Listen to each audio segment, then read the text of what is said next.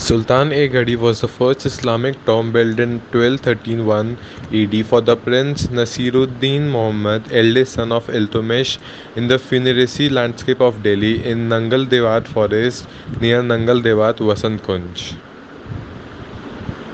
Iltutmish was the third Sultan of the slave dynasty who ruled in Delhi from 1210 to 1236 AD. The area where the Ghari tomb is situated was part of medieval Delhi known as the slave dynasty that ruled during the period of 1206 CE to 1290 CE.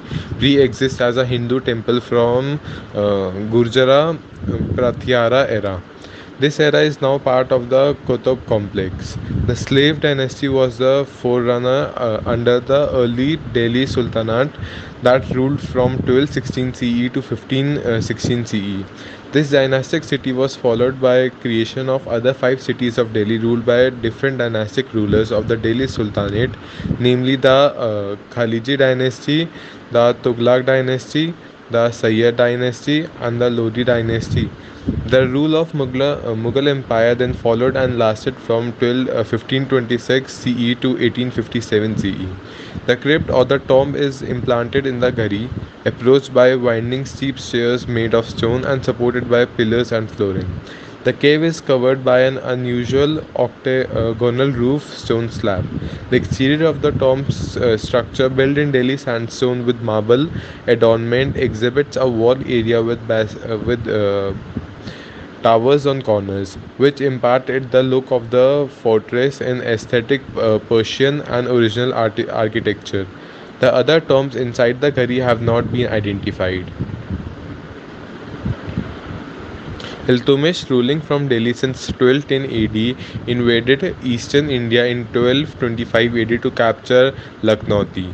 The resultant battle ended in signing of a treaty between Izaz, the then ruler of eastern India, and Iltutmish, the former ruler, agreeing to pay a surety of 80 lakh tankas, that is silver currency. 38 elephants meant an issue of coins in the name of Iltutmish and accepting Sultan's suzerainty over the region. Before returning to Delhi, Iltutmish divided the region into Bihar and Lucknowti and installed Alauddin Masud Jani as his feudatory in Lucknowti. But Jani's control was short-lived as he was overthrown by Iwaz soon after Iltutmish's departure. Thereafter, Iltutmish deputed his eldest son Prince Nasiruddin Muhammad to fight Iwaz. In the battle which took place near Lucknowti, Iwaz was trounced and executed in 1227 AD along with the nobles.